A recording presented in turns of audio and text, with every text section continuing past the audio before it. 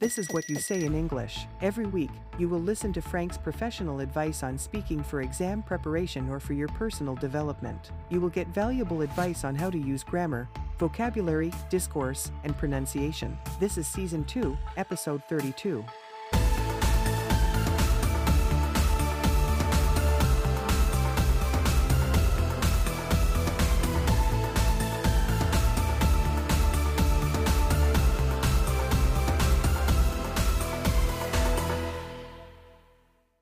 Hi, everyone, and welcome to another episode of What You Say in English, the podcast in which I listen to you and give you my professional feedback. Today, we have a guest from Brazil. His name is Marcelo, and he's an English teacher. He has also studied linguistics and languages at the university. I think he also has a PhD or master's degree. I'm not really sure because we didn't talk about it exactly. But what I like about him is the passion that he's got to learn languages, to express his ideas in English. And we share that because we are, and we have an expression in English, which is we are kindred souls. So Marcelo and I share the same passion, and I was very happy to have him on the show. We had a very long conversation, so I will try to keep the welcome message very short because, and honestly, I don't have much to say about him, like to give him feedback or areas where I think he needs to improve. I think the only thing that I can probably tell him is that he was a little bit nervous. And, when you get nervous, sometimes you think hard about what you're going to say. So that, I think it affects the way you approach your fluency. I mean, the way you want to express your ideas. But I think he was trying to be very careful with his English, and he had the loveliest accent. You can tell that he's from Brazil, even though his pronunciation is very good. He's very intelligible. You can tell that he's and this musicality that comes from that people from Brazil, which I love, by the way. I don't want to say anything against Portuguese from Portugal, but the Portuguese from Brazil has this incredible musicality to it. And also because he is from Roraima, which is in the north of the country. It's actually very close to Venezuela, where I was born. And it was just amazing. I mean, we talked about it during a conversation. And I think the only thing that I can probably tell you, Marcelo, and I know you were asking me about my feedback and what I thought about your English. I think your English is amazing. I think it's awesome. And keep on working on it. You have a very understandable accent. So don't feel bad about, like having this or that accent. I think, and I truly believe that I think people's accents are their musicality. Accent is your music in English. So without further ado, this was the conversation that I had with Marcelo. Enjoy it.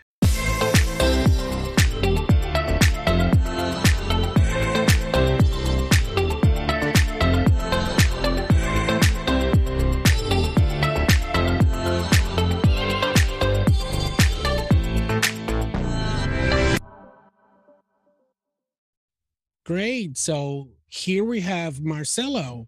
Thank you very much, Marcelo, for offering your precious time to be with us here in What You Say in English.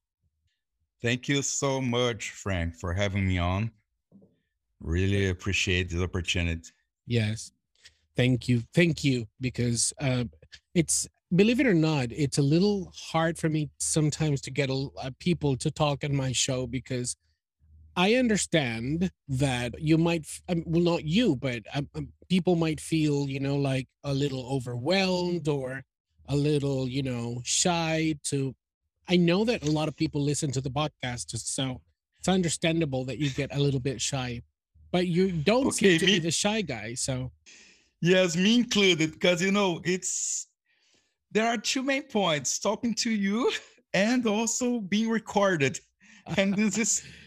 Taking part in a podcast, it makes us to feel a little bit shy at times, But it's understandable. I totally get it. I remember when I started doing my podcast, listening to myself was like, oh, I don't like listening to my voice. But you get it. Yes. You get used to that. So Can you tell me a little bit about who you are, what you do, so that, everybody can listen to you? Okay, so this is Marcelo. I'm an English teacher from Brazil. I've been working with English for about 5, 6 years now. And I've got a PhD in linguistics. So I also do some research about language and secondary language acquisition. I'm really interested in proficiency exams and language acquisition and development. Wow, that sounds like a deep topic of discussion. Yes, there are some, there are some trick points concerning these topics that I think that should be more elaborated. So we don't have some answers yet about how to improve, how to enhance students' level of English or any other language in a more natural way. So when you focus only on exams, we prepare students to sit that specific exam, but of course, it demands hard work about language development. But I think that it's not that natural. You know what I mean? Yes. So at times we teach students some specific points about language that are not that natural for them. And I try to understand how they cope with this kind of new language, so to speak. Yes. And how could we make it more feasible in certain ways? Yes, I agree. I think that, there's a lot of research about second language acquisition, and I've read incredible papers, and I've done, my research as well. When it comes to, for example, because in my case, I have I've done different qualifications, to be a teacher, and you have to do a lot of reading and a lot of Sure. research, and then you realize that there are so many voices, so many people using, oh, this is the best method. And when you come to think of it, it's that human interaction what really matters. And for me as a teacher, of course, it's essential to know about all these theories and all these things, but when it comes to human touch, that human touch, that human level that languages have, I think that's exactly what has worked for me in terms of getting the students in the right mindset to learn a language. Absolutely. I couldn't agree more. The point is, I always tell my students, I myself try to understand how language work, but you need to learn this language to communicate. Mhm. So the purpose is completely different, Mhm. and that's why I think that we should. I don't know. I'm only trying to put some thoughts about it. I think that we should make students note that they need to communicate. Yeah. Languages are made, or I don't know whether a language is made, created, or developed. This is another quite interesting, alluring issue. Wait. As I usually say, it's a hay from another haystack. Exactly. Exactly. But anyway, the first and foremost aspect of language is communication. Yes. So as long as you can communicate properly, you can make your ideas clear as much as possible, clear as possible. It's okay, You don't have to understand, you don't have to know, oh, this is a present perfect continuous. Yeah. And at times we still find some points concerning this approach to language that I think it's not very useful for students to to learn a language. And you're right. Finding, the right balance that works for you as a learner. In my case, for example, I've tried for so many years to master Russian. I studied Russian formally, like for quite some time. And even though I'm not doing it right now, I still have a very good foundation, like a good working knowledge of the language. But I've tried to find ways and that work for me, that if I'm not advancing, at least keep the level I have, or Okay. trying to remember as much as possible all the things that I learned when I was taking my classes, my regular classes, going to the language school and everything. So I guess in that sense, finding your own routine definitely helps you. Yes, I've been through the same thing here. I've been studying Japanese for a while, but I found out that Japanese is such a language that I will probably not reach a C1 level. But it doesn't matter, because even though I'm B1 or B2, it's good for me. It Yeah. makes me feel happy for having achieved this. Exactly. I would say that, and when you also establish at least contact with people who speak those languages as a first language, Yep. they just they get shocked, like, oh my god, why are you interested? I remember that the first time I spoke to a person from Russia, I mean, she was a friend. Well, she's now a friend of mine, but when we spoke in Russian for the first time, she was like, why are you learning Russian? I mean, of all languages, Russian is not an easy language. And I was like, yeah, why not? So people Maybe it's just the fact of not being an easy language that triggers a sensation of, oh, I need to do that. Oh, I need to do that. If it's a challenge, here I am. Exactly.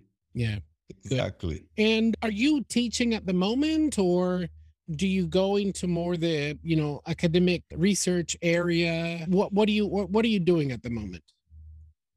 I've been teaching some students for some exams like TOEFL and IELTS, Mhm. but I've been also working with academic English Mhm. for students, for PhD students, Okay. master students, and also I have some private students. Okay. So it's a mix, the blending of Yeah. of these things. But I also enjoy reading about what's going on, what are the trend topics of linguistic approach to second language acquisition.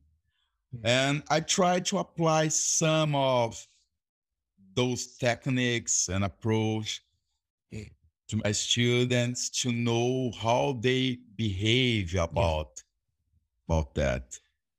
And how would you describe the situation of English teachers in your area? Are they, because something that in my case, because I was born in Venezuela. I lived in the States, but I was born in Venezuela, and I taught Really? yes. Yes. Well, I live in Roraima, Boa Vista, Roraima, which is close I know. to. I know. I know exactly. Oh Yeah. my gosh! It's in the I mean, I know it's surrounded by forests and the Exactly. luscious green areas. Yes, but I was born in a city closer to Colombia. Yeah, in Maracaibo. It's a wonderful city. It's the situation of the country has changed it a lot, but A lot. I still have great memories. Unfortunately. Yes. So that said, I've taught in Venezuela. I've been teaching here in Spain for the last 14 years, because I've been living here in Spain for 14 years. And I would say that teaching for exams is kind of a tricky thing, because and this is what I usually tell my students. I have a kind of, I don't know if it happens to you, but I have a kind of love-hate relationship with exams. I like You bet. them. Yes, I like them because the level of research, design, and mastery required to create those exams is incredible. But at the same time, I think that do they really, really measure how much English you know? Because let's be honest, in a speaking exam, let's say for advanced, for Cambridge exams, it's barely 16 minutes. And Yes. but it's not 16 minutes you have to speak. I mean, you have to take out the time that the examiner speaks, and the rest of the time is divided by, two candidates. So as a candidate, you roughly have 6 minutes to speak. Can you really demonstrate your level of English in 6 minutes?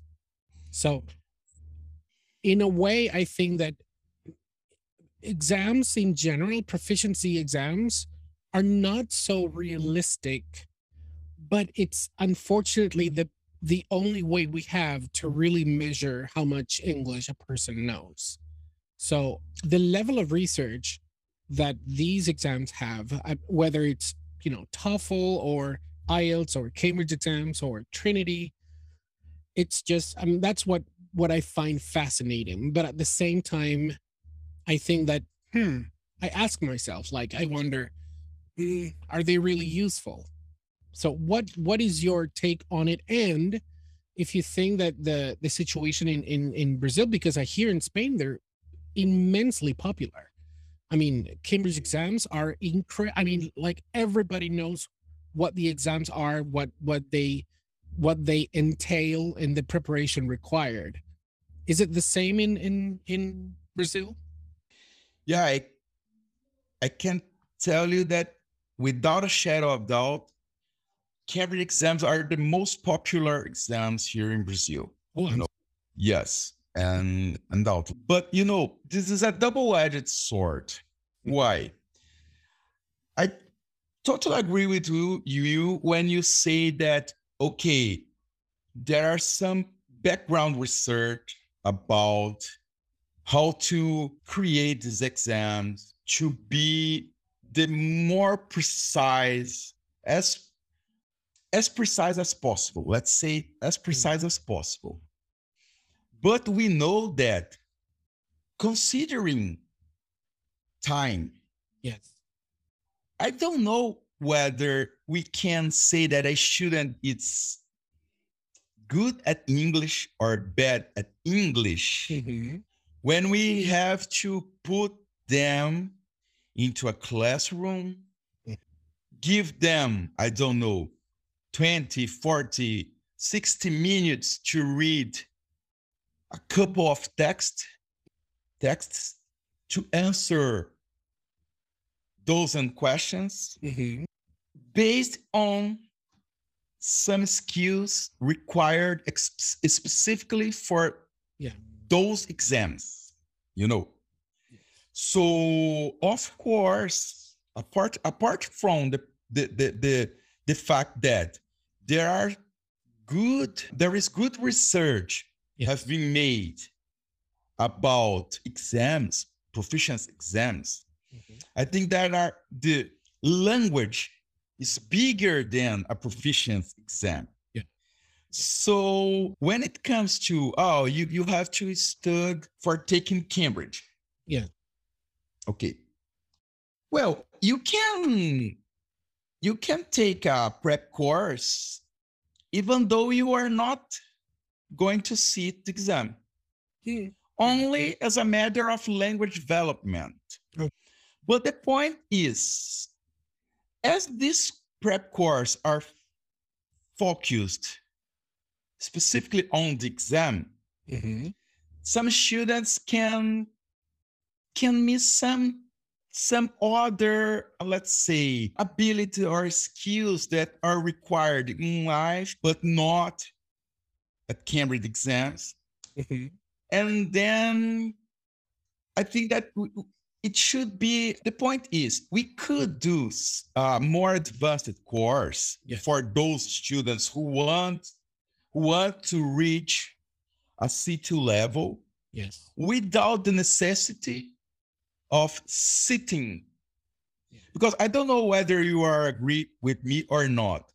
there are two basic different things. Reaching a C2 level as a English speaker and reaching a C2 level as a test taker. Yes, exactly. No, yeah, I agree with you. I think that sometimes there's some, like, a lot of elements at play here. And I've seen, for example, students pass the C1 or the C2, and I wouldn't say that they do have a strong level of, for example, C1 level or C2 level. I've met people, for example, that have passed the C2. I mean, they've gotten the C2 level of Cambridge, and yeah, they have a very good level, but I wouldn't go that far and say, well, that's a C2. I mean, there's so many things at play. Like, for example, you had a wonderful day that day. The topics were incredibly manageable for you, because it does make a difference. For example, how Absolutely. acquainted, how familiar you are with the topics in the, and coincidentally, that the, for example, in the use of English, the structures that were being tested on that day were structures that you handled pretty well. So I think it's a matter of, and when the results are reported by Cambridge, I mean, they do take into consideration a lot of things. They not only the correct answers that you give, but also the level of difficulty of the exam. So they do a Yeah. lot of very complicated math that I have no idea, and then they calculate the final score. So the final score will depend not only on your right number of correct answers, but also, will correspond to the level of difficulty in the exam and how difficult it was for the batch of people who took the exam. So Average grade. yes, but I do agree with you. I think that even though that I would say that the exam is not 100%, the best option to really know how much English you know. I think it's definitely the only thing we have. And Yeah, I know that it is what it is. Okay. So, but the point is, but people seem to wage on those people who weren't able to get approved Mhm. on the exam. So it seems that those people don't have a good level of English, or Yeah, they yes. cannot communicate, they cannot deliver a lecture properly only because they couldn't get a pass. I mean, of course, it all depends on what your, expectations are, and what you want to do with that level. I mean, in my case, for example, I definitely need English to, as you say, deliver workshops or deliver Oh, lectures and exactly. things like that. Other people might use it for other different reasons. I have a friend, for Yeah, I example. would say daily based situation, B2 or at most C1 level would be enough. I don't know what's your take on that, but Yeah, I mean, I for would say, most people, yeah, and yeah, I think it depends on what your goal is. I mean, and ultimately, that goal is your motivation to, keep on learning. And I was going to say that I have a friend living in the US. He's a journalist, and his level of English is really, really good. And the other day we were talking, and then his first language is not English. His first language is Spanish. And he was asking me if I could help him, for example, get rid of the accent. And I was like, why do you want to get rid of the accent? And he felt that he couldn't get further in his professional development because he wanted to get that, what he thought was the real true C2. And the thing is that there are a lot of misconceptions about, levels.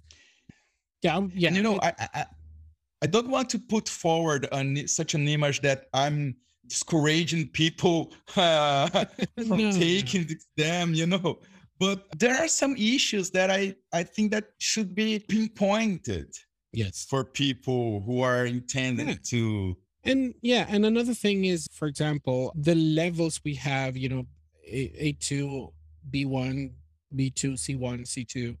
Those are levels for people who don't speak English as a first language. language in the first place. I mean, for people who speak it as a first language, it does not really apply. I mean, it doesn't really, I mean, you wouldn't say that a native speaker has this C1, C2. No, it's not, it doesn't really work like that. So it's like measuring two different things and putting them in the same category when they should not be in the same category. Because if you Yes, speak it as a first language, I mean, then you have levels of education, like a person who exactly. has a college degree and a master's degree will definitely have better vocabulary, better ways of expressing themselves than a person who does not have the opportunity to study. And this is quite intriguing because it leads us to another interesting question. Mhm. Those myths that native Oh, yes. speakers are better teachers than non-native speakers. Yeah.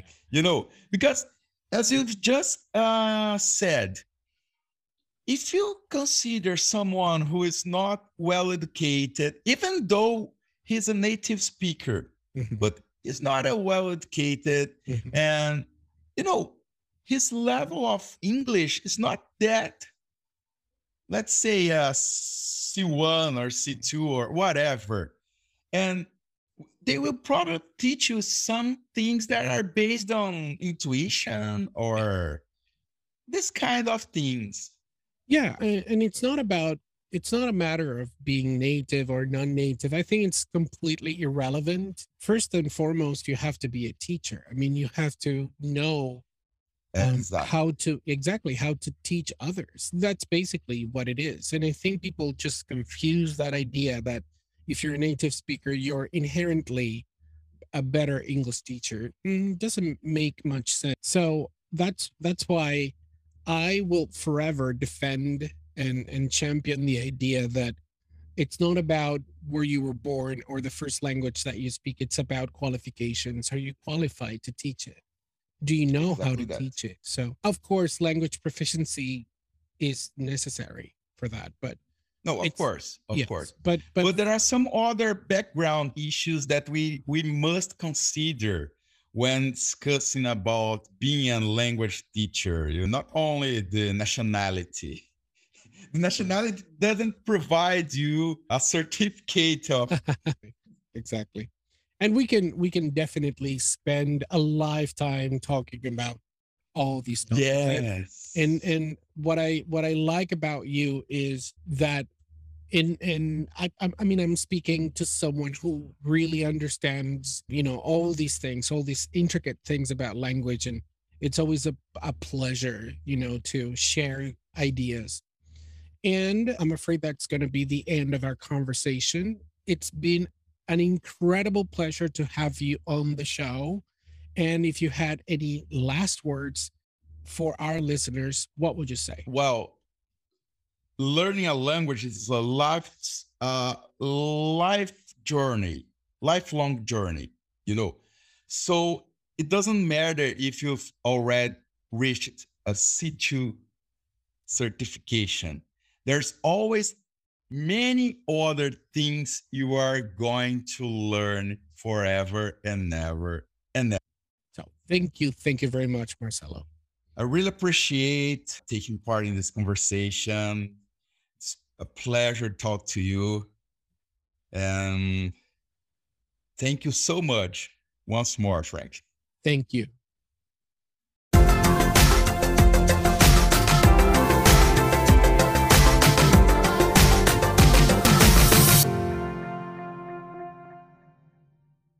Now you can see that after this wonderful conversation that we had, you will notice that Marcelo is definitely a very proficient speaker of English. Of course, there are moments in which he loses just a little bit of control with some word endings and, for example, ed endings. And it's normal because it's something your brain needs to get accustomed to. It's completely normal. And this is what we call slips.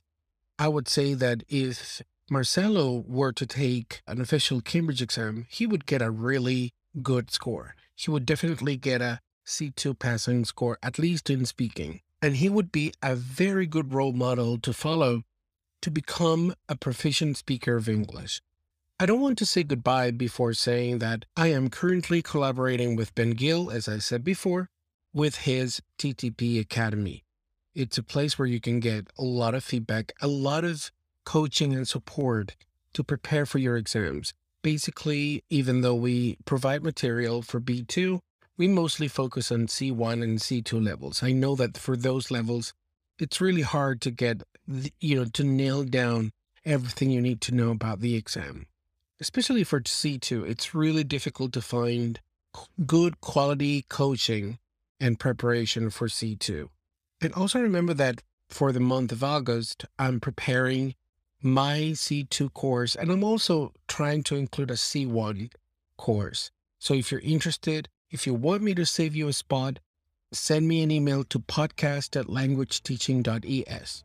I will be more than happy to send you feedback or to help you or to guide you with your preparation. So thank you very much for this week.